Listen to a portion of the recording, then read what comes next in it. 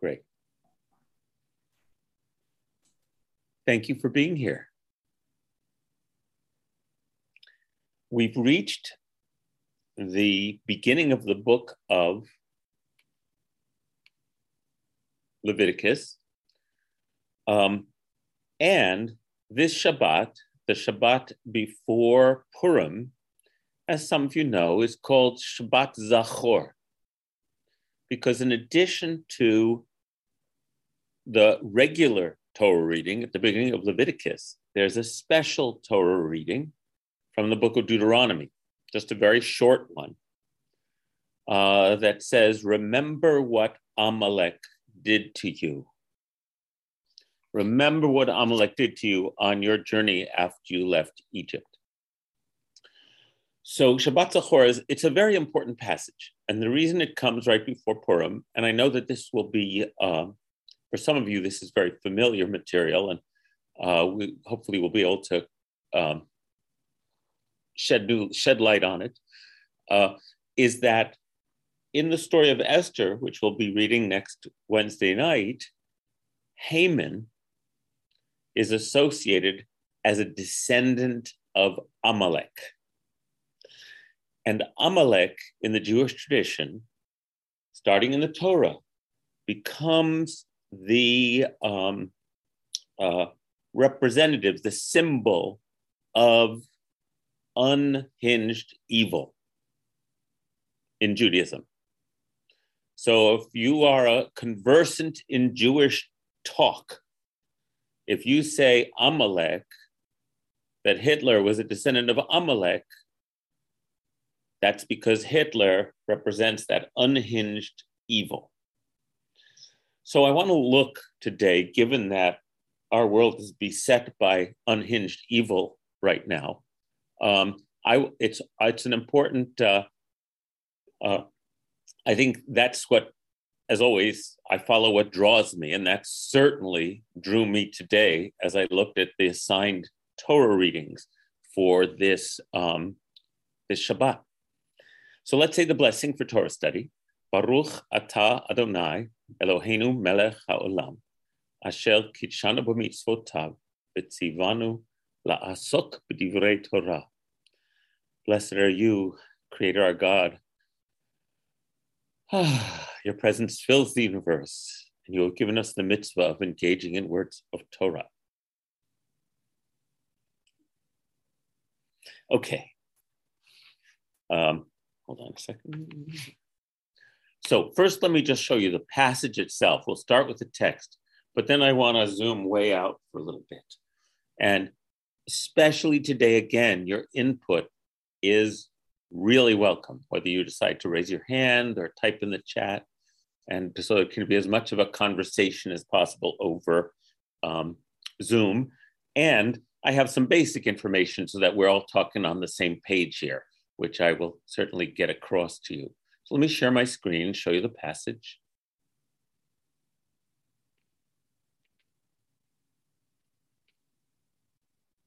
Okay, hold on. This is the passage we read in synagogue this Shabbat. Remember what Amalek did to you on your journey after you left Egypt. How, undeterred by fear of God, he surprised you on the march when you were famished and weary and cut down all the stragglers in your rear. Therefore, when your God Yod-Heh-Vav-Heh grants you safety from all your enemies around you in the land that your God Yod-Heh-Vav-Heh is giving you as a hereditary portion, you shall blot out the memory of Amalek from under heaven. Do not forget. Now, frequently we focus on that strange paradox of remember not to forget. Do not forget, remember to blot out. But before we go there, I want to go to something much even prior to that, which is the consideration of evil. There are books and books written about the fancy word theodicy. theodicy, which means God and evil. And the question that people pose is, if God is all good, how can there be evil in the world? Yes, Ellen typed it into the chat for us. If God is all good, how can there be evil in the world? If God is an all-knowing, omniscient, supernatural, all-powerful, etc., why is there evil in the world? Now, frankly, this is not my issue, right? It's not really how I frame the question.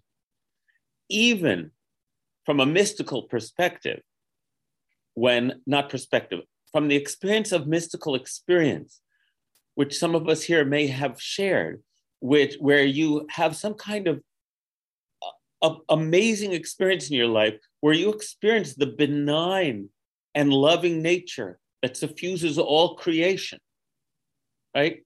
That goodness that is, and you come, and after that experience, there's some part of you that knows that's the truth.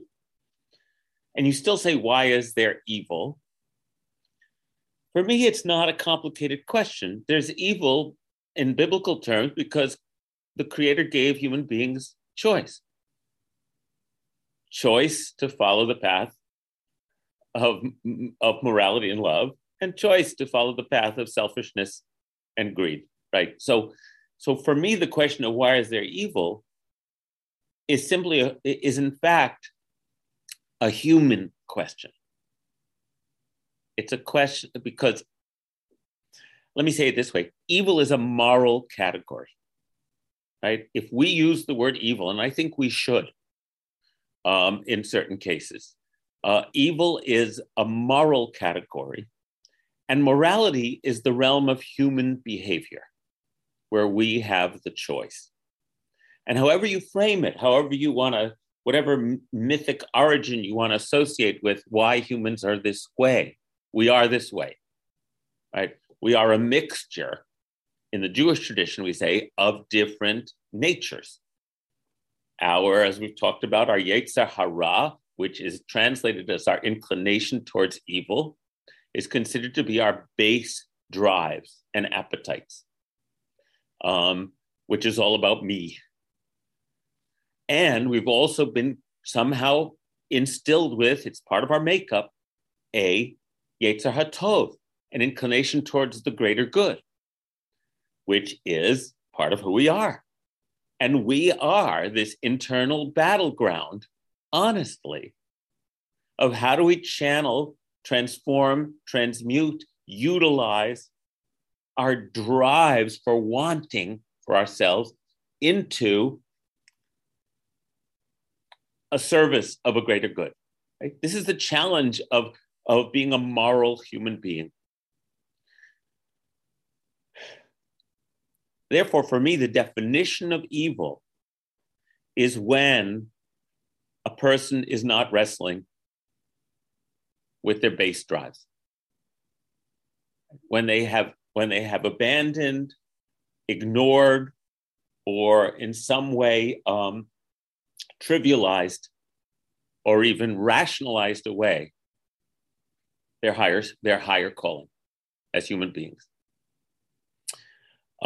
So evil for me is human behavior unhinged from moral concerns. And there we are. So I think it's a good definition. There's many, many ways one could phrase that, but absent compassion, absent the ability, absent empathy, absent the capacity to consider what your actions, how they might be impacting another person, and have compassion for that other possibility, in the absence of that, evil is abroad in the world. Now, in the Jewish tradition, and again, I welcome your thoughts and comments anytime. Hey, Jonathan. Yes. It's Rob. So with that definition, and I, just so you know, I agree with you. Mm-hmm. that's a large swath of the population. If I really think about what you said and take it to heart and look at what people do for a living or even what they do in their hobbies, I think a large swath of the population sadly falls into that Well, but category. not as a Rob, not as a definition of who they are, but of some Correct. of their behaviors. Correct. That Mm-hmm. exactly. Okay. I Right. okay.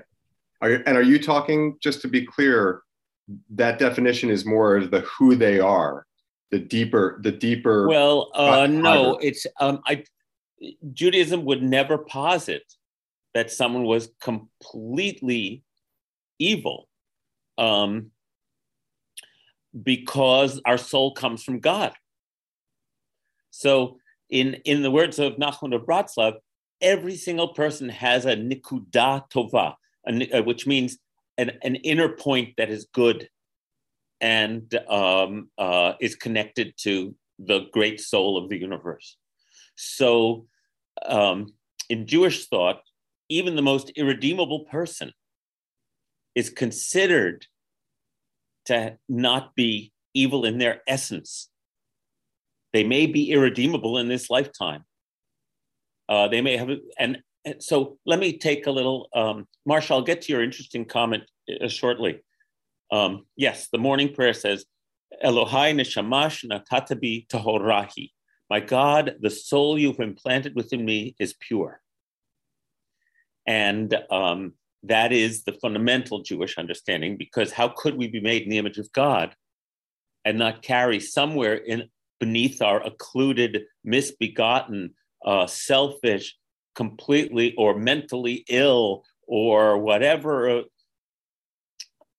we have a point that connects us to that goodness that pervades creation. So there's a beautiful midrash. Sarah, I'll call on you shortly too. Thank you for raising your hand. There's a beautiful midrash that, you know, that when you read the story of the crossing of the Red Sea and the drowning of the Egyptian army, there's no mention of Pharaoh. There's no mention that Pharaoh drowns in the sea. And so, midrash lovers, this becomes an opportunity to say, well, what happened to Pharaoh? And the most famous midrash about Pharaoh after that is that in the classic folktale motif of the king who has been dethroned and becomes a wanderer, Pharaoh wanders. And where does he wander to? And again, this is legend. This is, you know, fantastical stuff. He wanders to Nineveh. Nineveh is the capital city of Babylonia.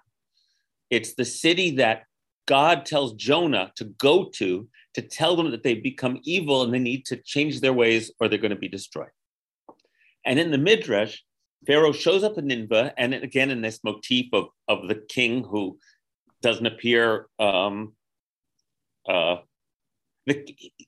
is so naturally kingly that his royalty is recognized and he is placed on the throne of Nineveh. Why can they tell the story? Because the king of Nineveh is not named.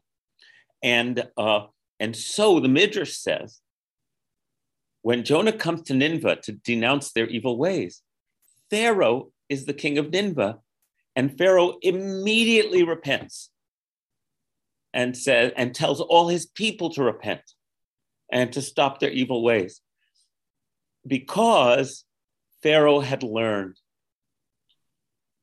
Now, there's nothing in the Torah about this, right? Pharaoh's Pharaoh. God hangs him up by his own petard. God hardens his heart. But in the Midrash, the rabbis want you to know that even Pharaoh gets a second chance.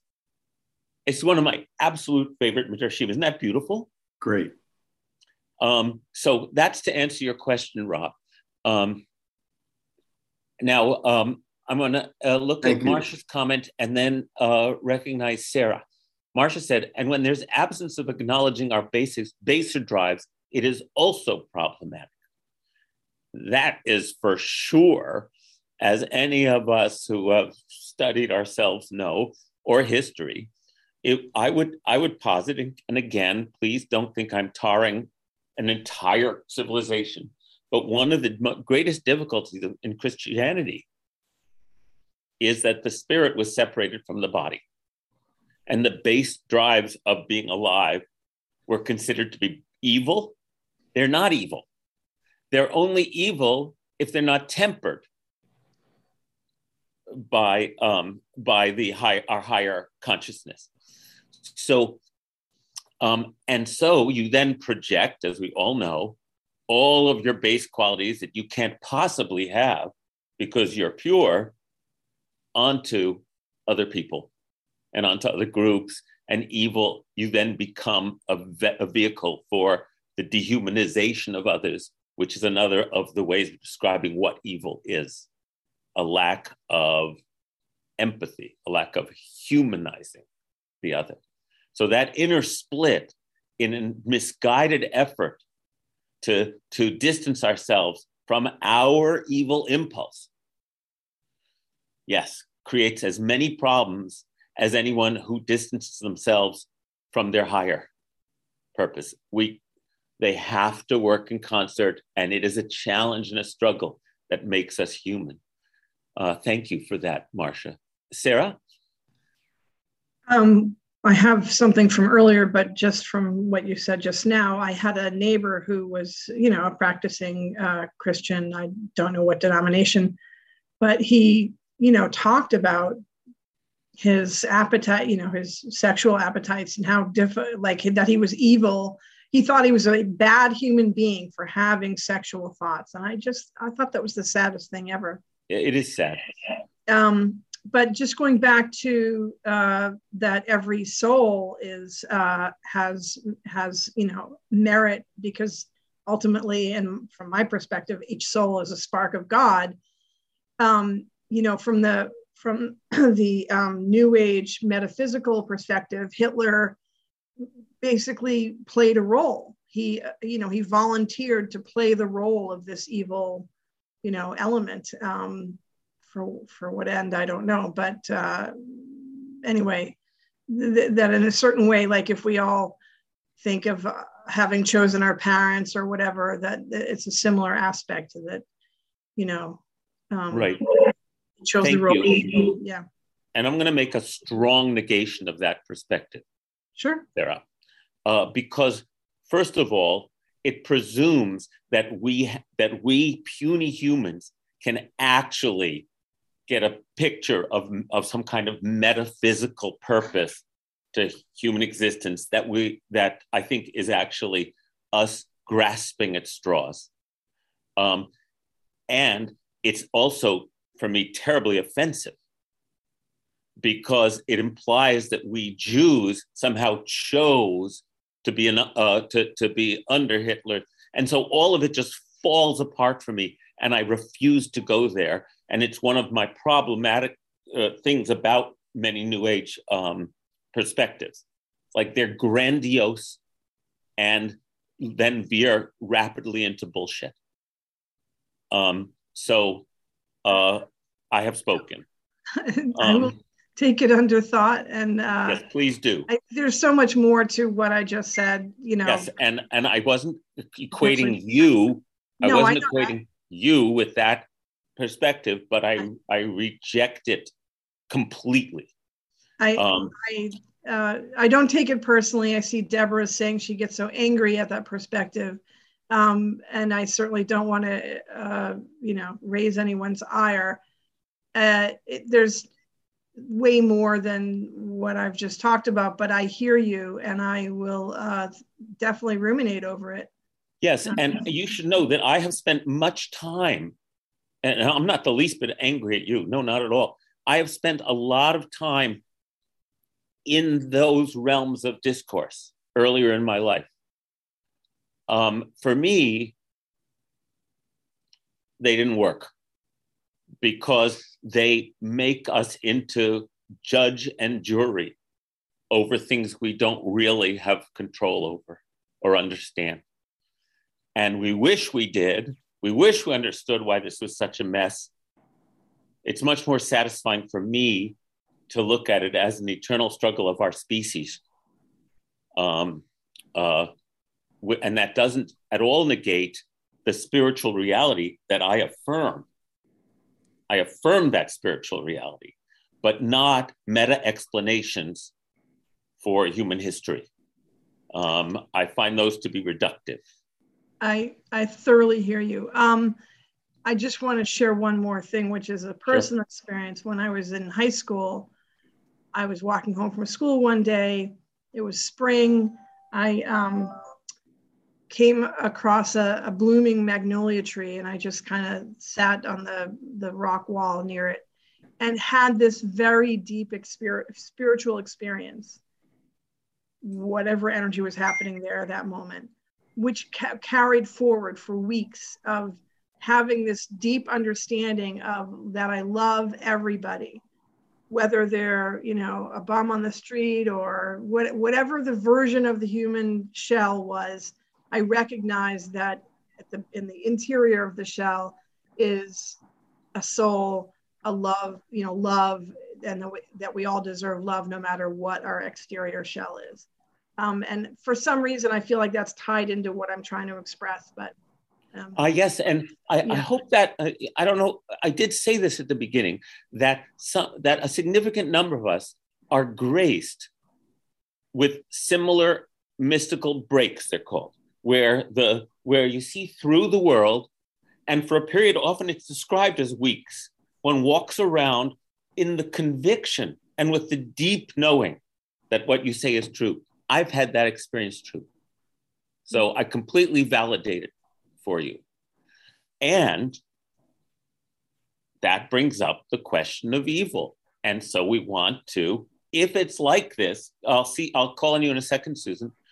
If it's like this, why is there evil? For me, a cosmic explanation doesn't work because precisely what I was saying.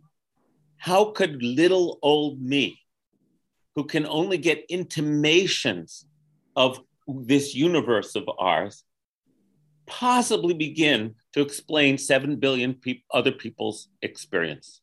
It's like, for me, it's the height of hubris to then translate my experience into a cosmic explanation of everything.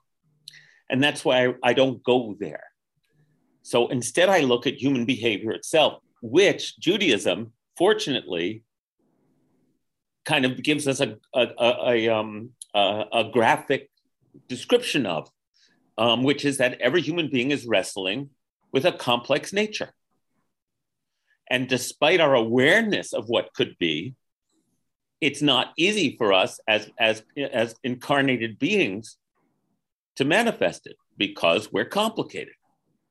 And some of us lose our way and think and maybe never even contact the spiritual aspect and find ourselves only concerned with our own survival.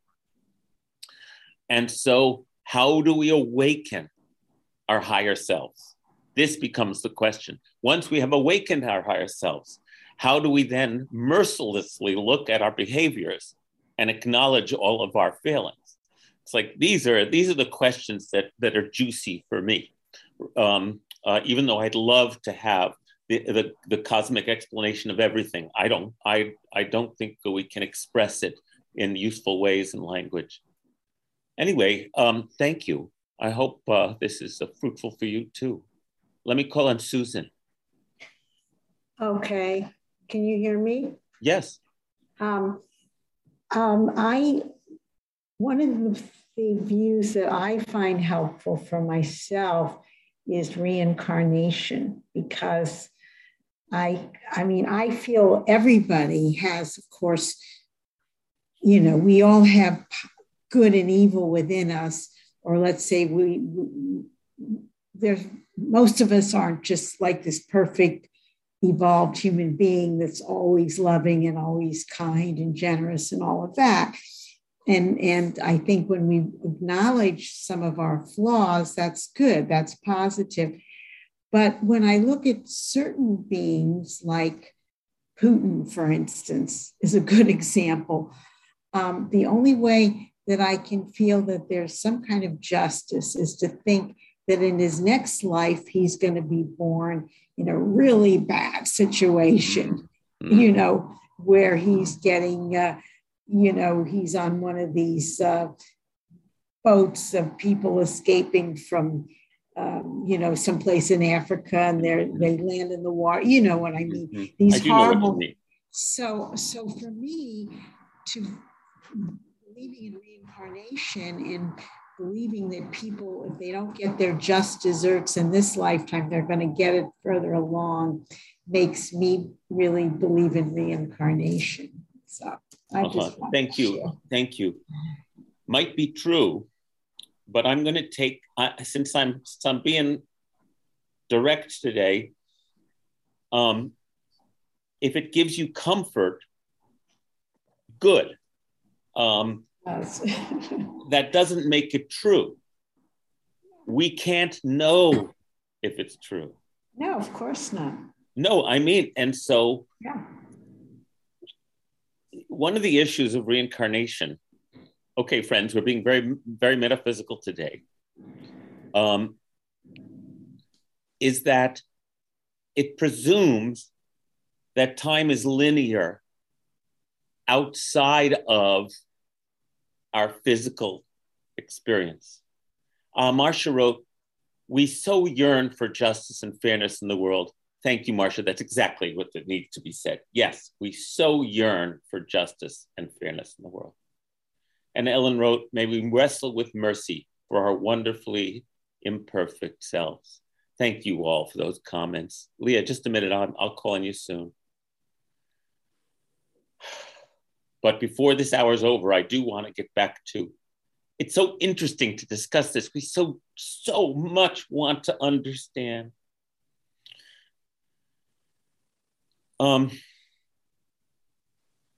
Briefly, Susan, reincarnation, time only exists for me here in the physical realm. Outside of it, there is no progression of lives. It's all happening at the same time. And so our desire for there to be justice be served by explaining a linear kind of progression of payback, I wish. I don't know if it's true. I think there's a cosmic struggle going on inside each of us and throughout our species. Vicky, what if we absolutely know there is reincarnation? Yes, but we then reduce it to a linear time, right? Your previous self didn't die in year X and then you were born in year Y. That's only from our perspective. I'm not saying that we don't have multiple aspects of our souls and that they're not all experiencing not only this historical dimension, but many dimensions all at once. I'm saying that when we try to reduce it to a logical explanation of why I'm suffering now, it's because of this past life, if that's useful, use it, but don't accept it as like the truth, because we don't know. Use it, definitely. So that's how I feel about that. Just like with Sarah, I know these experiences are real, but then we want to reduce them to kind of our physical reality and cause and effect. And I just don't think it necessarily holds up quite well. Okay, I didn't expect to be going in this direction. Deborah.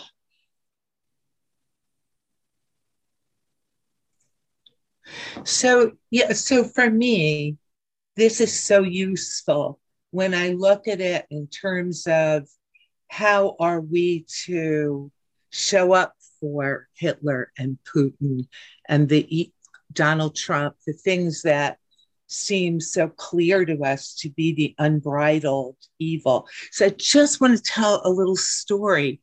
I was in a play recently put on by the New Russia Cultural Center.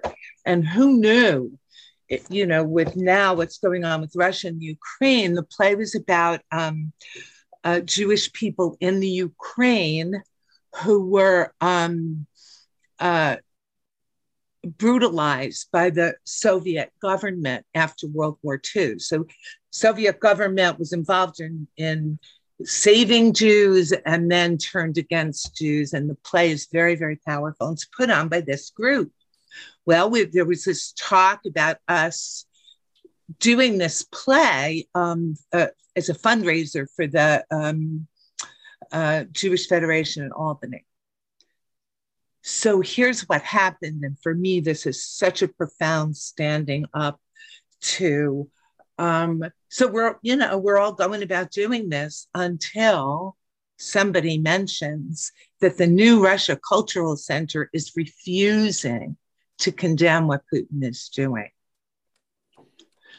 So there you go, that, we're not political, but then, saying, well, maybe it's the US troops that are there in Russia, not really Russian troops, and just crazy denial of the evil. So it makes me think, what do we do when we see that evil not recognized and we see that evil supported? And so some of these incredible humans who are part of this Russian Cultural Center have been sending out emails saying we are not participating in anything that's done by this organization if this organization is not going to condemn evil when we see it. And all of us have united to stand up and make it public that this organization is, by their silence, giving their consent to what's obviously wrong and bad. So it's crystallized for me that as a human, I get to do that. And as humans, when we see evil, we get to call it by its name. We get to stand up against it and join with other people who care about doing something better. So I just wanted to share that. Wow. That just happening for you. Wow. It's happening right now. I mean, some of them have been writing to the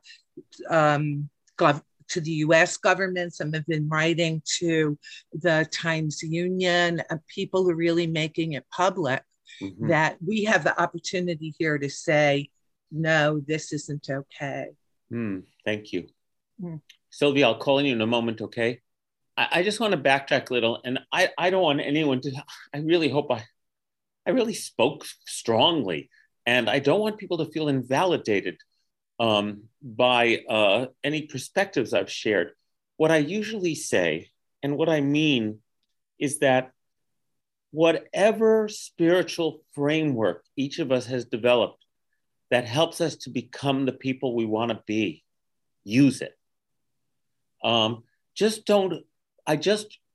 I bridle against is putting a final kind of stamp of reality on it. This is the way things are. I don't even want to do that for myself, even though it's my tendency.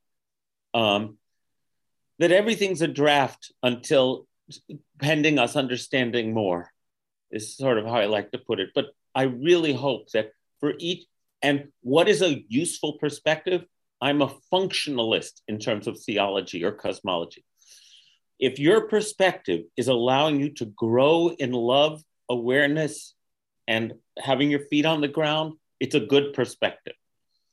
But if you find that it's causing you to have to shield your eyes or judge other people or not deal with the world the way it is, then maybe you need to rejigger some of the beliefs you're working with. And so let's just all acknowledge, and myself included, that these are all descriptions that we're working with to try to help us grapple with reality. And enough said. Leah, you had your hand up before. Yes.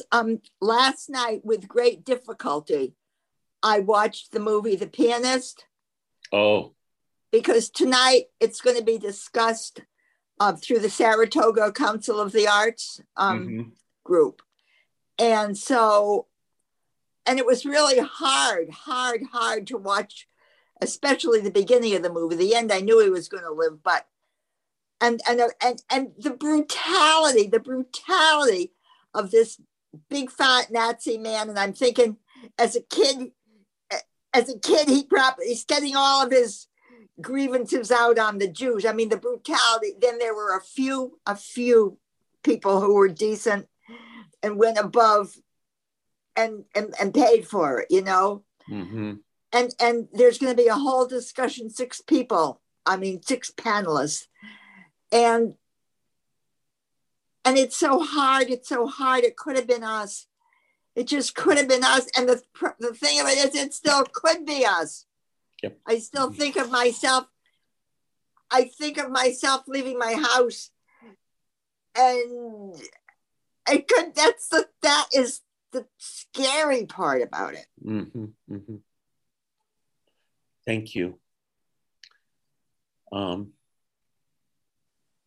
Yes, Susan. Susan said, I only said that I hope there's reincarnation, as it makes me feel that evildoers will get what they deserve. Kenya Hiratsan, so may it come. Thank you, Leah.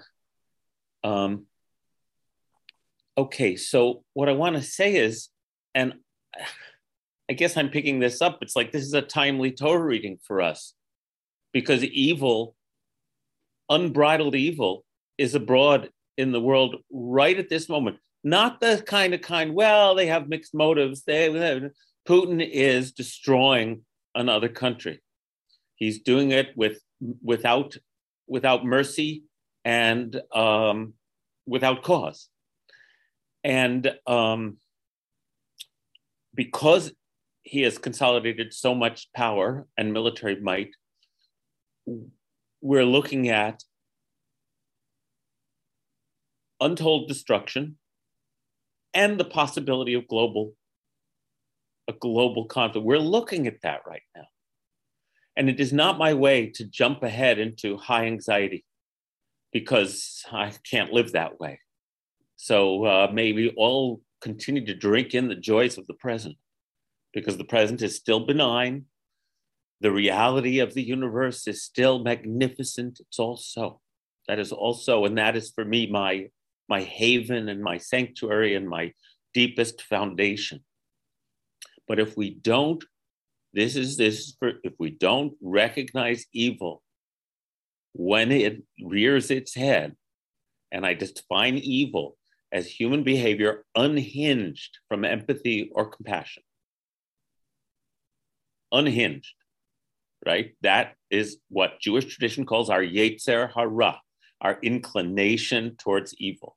When our inclination towards evil, which dwells in each of us, is unhinged from our inclination for the greater consciousness, which is called our Yetzer HaTov, then we see what we see.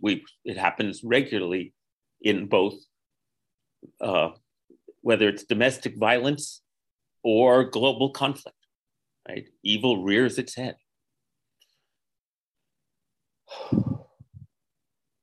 So before our time is up,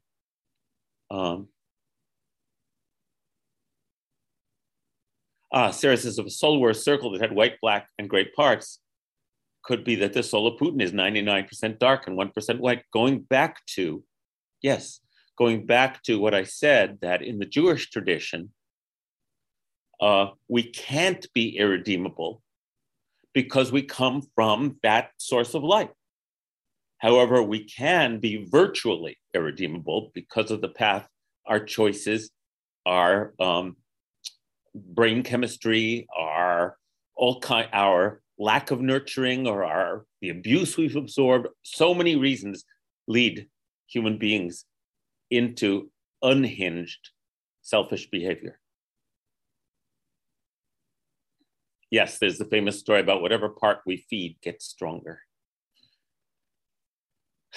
And again, in the Jewish tradition, I will repeat that the suppression of, or the denial of the evil inclination, it leads to self-delusion and danger. the brilliance of Jewish sacred psychology is that it is every parent's job, every community's job, every moral society's job to set up the circumstances where each individual will learn how to channel their drive into constructive, creative, empathetic actions. And that is the human struggle.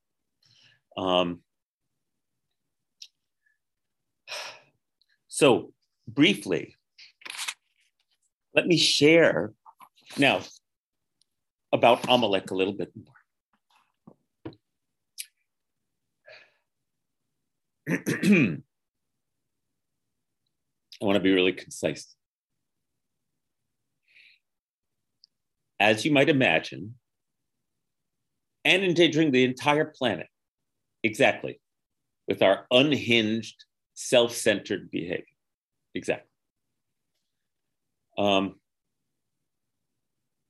As you might imagine, there is a stream of thought in Judaism where Amalek wants to destroy the Jews. And so when it says, blot out Amalek, it means that we have to destroy them first. I would be dishonest if I didn't say there was that stream in Judaism. And so Amalek can be assigned, therefore, to any enemy. And God is on our side, and Amalek is them. And so, ironically, by taking that simplistic view of this, you become Amalek, right? By completely externalizing evil, and then being determined to defeat it, once again, you become Amalek, that which you were supposed to wipe out. There are elements of the Jewish world that invoke Amalek just for that purpose. Right? I don't want to go there. I want to be more, I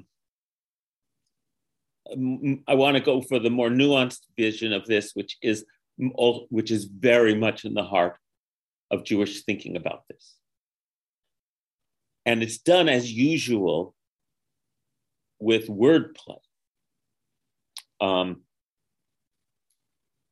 So for example, here, let me share the screen.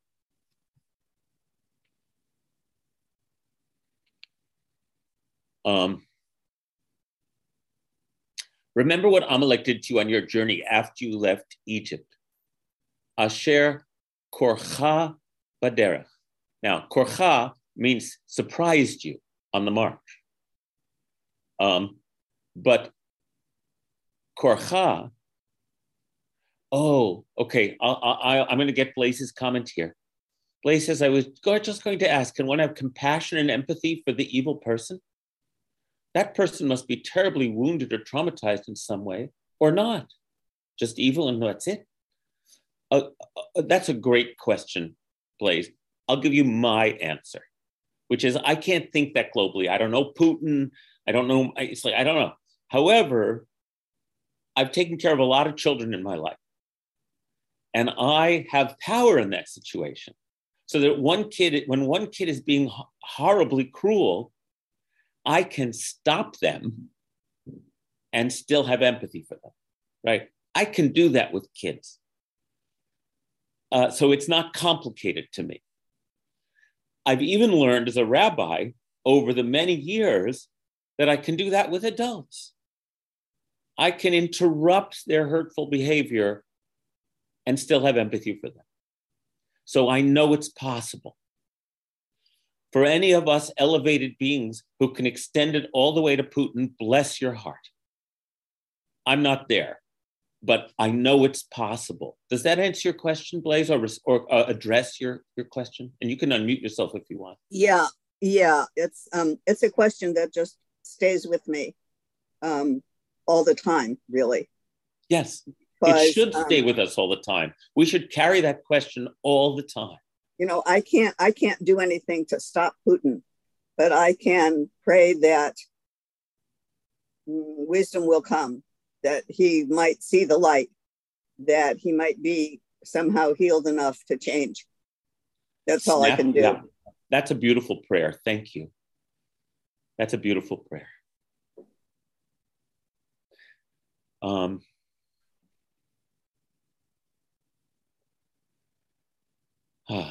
I'm just reading your comments. Thank you.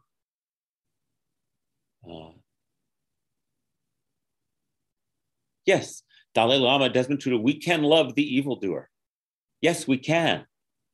We're not failures if we don't, as long as we don't become evil ourselves.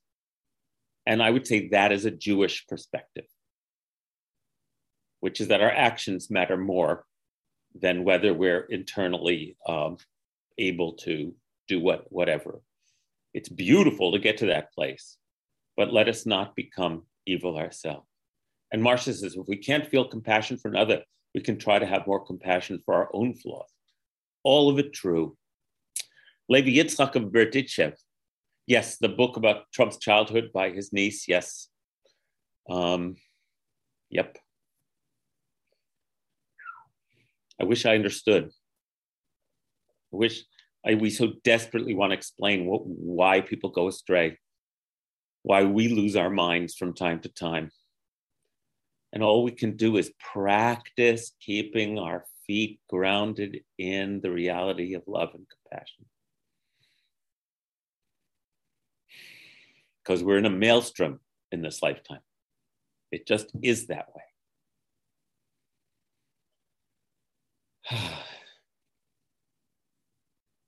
Levi Yitzchak of Berdichev, when he says in one of his famous teachings from the mid-1800s, is that if you identify someone else as Amalek, you'd better look inside yourself to see if you also have any of those qualities incipient in yourself.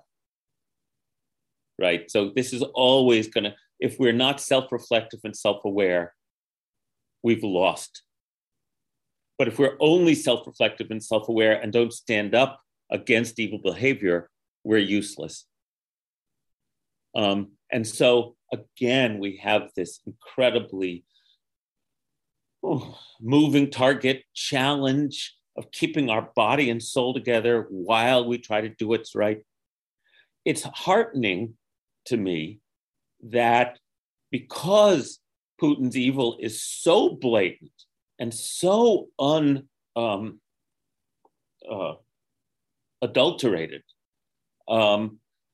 that even corporations, even if it's only at us so they don't want to be ostracized by other corporations, the world, much of the world is responding with resistance. And there's a time for that. I think this is the time. For Jews, if we, despite our highest desires and dreams for how the world could be, if we don't remember that in living memory, this happened to us, and the world did not stand up, then we're fools. I mean, we may be holy fools, but we're fools. So this, it's that time. It's that time both to stand up to Amalek and to make sure we don't become Amalek. And they're not contradictory. They have to go together, or we're failures in our attempt to be our best selves. Sylvia. Okay, kind of nervous to say this because it's a vulnerable place, but I'm glad you mentioned that. I'll be gentle. Okay, thank you. No, I struggle with the two sides of myself in that I think what's happening that Putin's doing is horrible, killing children, bombing hospitals. And then there's the part of me that will have some feelings about the Ukrainian people. Oh, yeah. I want to protect them, but I know that when you say who stood up for us, that the Ukrainians were not really good people. Now, not all the Ukrainians. I want to say that. It's not everybody. But I think, oh my God. So I have both these sides of myself, I do too. Yeah. And I guess it's okay as long as we're aware of it, right? That I'm angry with these people. And I realize that these people who, the this is happening to are really the children and grandchildren of the people who didn't stand up. The other people who probably aren't even alive at this point, right? Yes. Anyway, the Ukrainians were amongst the most enthusiastic allies of the Nazis in murdering all their Jews. 1.5 million Ukrainian Jews estimated murdered. Yeah. So we could righteously take the perspective of screw them, right? We could do that. I'm painfully aware of it and of the impossible ironies of history here. Yeah. Thank you, Sylvia. Thank you. And you know, Khmelnytsky, who was the Ukrainian big cheese in the 1600s, committed the greatest to date atrocity against the Jews in the 1650s, killing something like 50,000 to 100,000 Jews in Ukraine. And that was in pre-modern population levels. So it's such, oh man, let's just not give up on the human race. That's all I want to say. Jonathan, can I ask a question about the translation of the text? Yeah, just a second, Roberta, because Barbara raised her hand, and then I'm going to call on you. Okay, thank you. Go ahead, Barbara. Yeah, I'm a little hesitant to say this. Most people don't want to be told that what they're doing is wrong or somebody's viewing it as evil. Part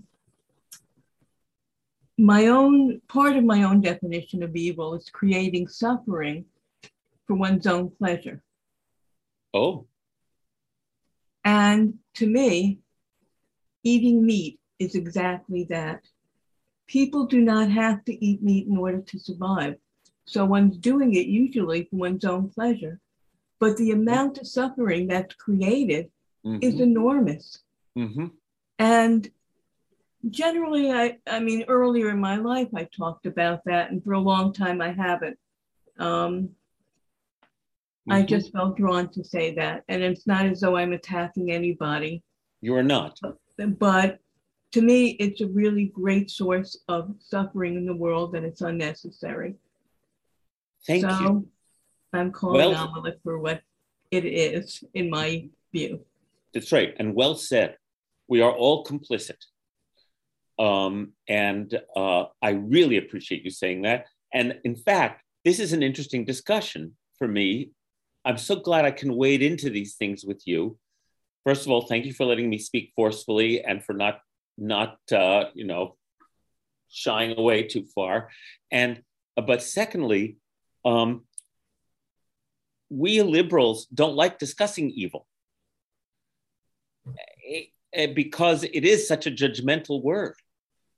And yet it feels important right now. So I'm very grateful for this. Roberta?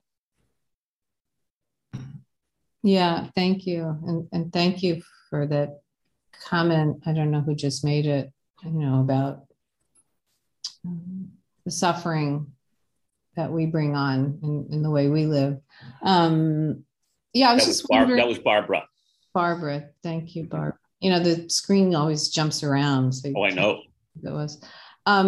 So where the text, Deuteronomy says, remember to blot out the memory of Amalek.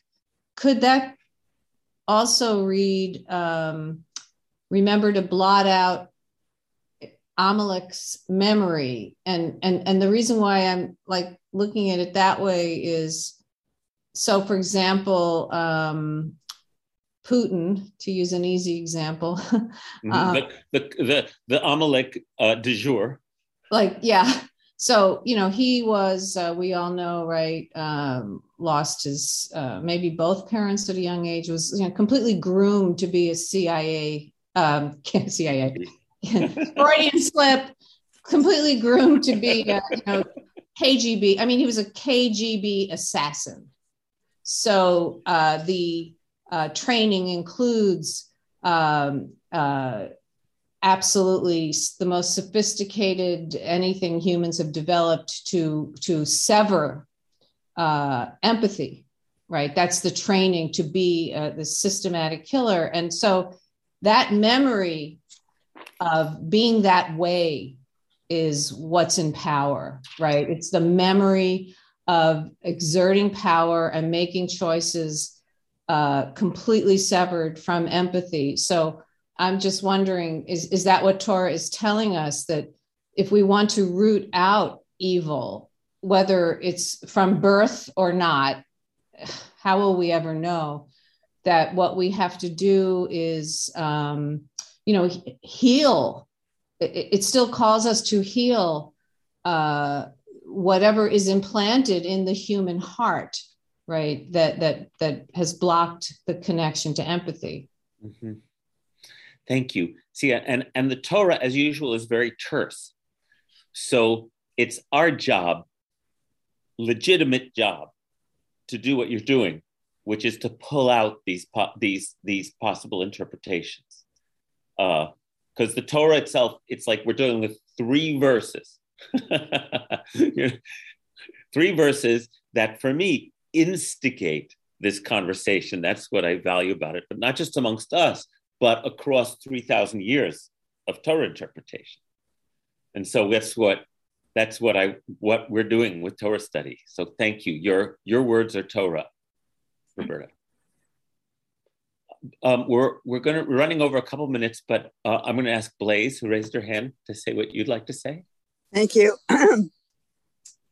Barbara, when Barbara spoke, it was reminding me of an article I read recently in the New Yorker about the successful transplant through many, many iterations of science of a pig's heart into a human. Mm-hmm. And they are raising pigs now with whatever mutations they need to do with them to make their hearts even better for transplantation into humans. And I come across this kind of, the value that we put on human lives is greater than the value that we put on animal lives. Yes. And yet, animals and plants are consistently sacrificing their lives on our behalf. Mm-hmm. And it's just, a struggle that I think about and deal with. I don't have an answer. Mm-hmm. But the truth of the matter is that that we don't really value, or a lot of people don't really value human life, because we go around killing each other all the time. Mm-hmm. And if we did, maybe there wouldn't be so much violence and war. I don't know. I'm just kind of, I don't have that worked out very well, but. You have it worked out very well. As Deborah just wrote, what a great example of wrestling with moral issues. This is what we are called to do. Right? Once, unfortunately, straight up evil rears its head sometimes, like it is right now out of Putin's Russia. And we know what we need to do. I think it's one of the reasons why people find war so galvanizing. Because most of the time, when we're not faced with this immediate call to action, we have to wrestle. And that's what most of daily life is like, and most of our decisions are like, because there's morality to weigh on all things. At what price the extension of human life? This is a moral issue. It's bioethics. It's like, and it's what we need to be engaged with. So I thank you for that. And I guess why I wanted to raise the more extreme Amalek sort of externalized Jewish archetype is because I feel like it's raised itself up right now. And we need to not shy away from that current reality. And what action is called from us now when moral issues are clearer, where utter destruction is being wreaked. And so That's why I was drawn to this passage today, which we'll be reading in synagogue this Saturday. No, I appreciate the moral wrestling we're all doing. Oh my. I have a lot more to say, but I won't say it today. And I really appreciate the time we've had together today. As Cynthia said, great conversation, very thought-provoking. Thanks to all. Thanks to Rabbi Jonathan, and keep on struggling. Thank you, Cynthia. I think anybody has to go back to work, and we're going to conclude this recording now and make sure we take time for our healing prayers.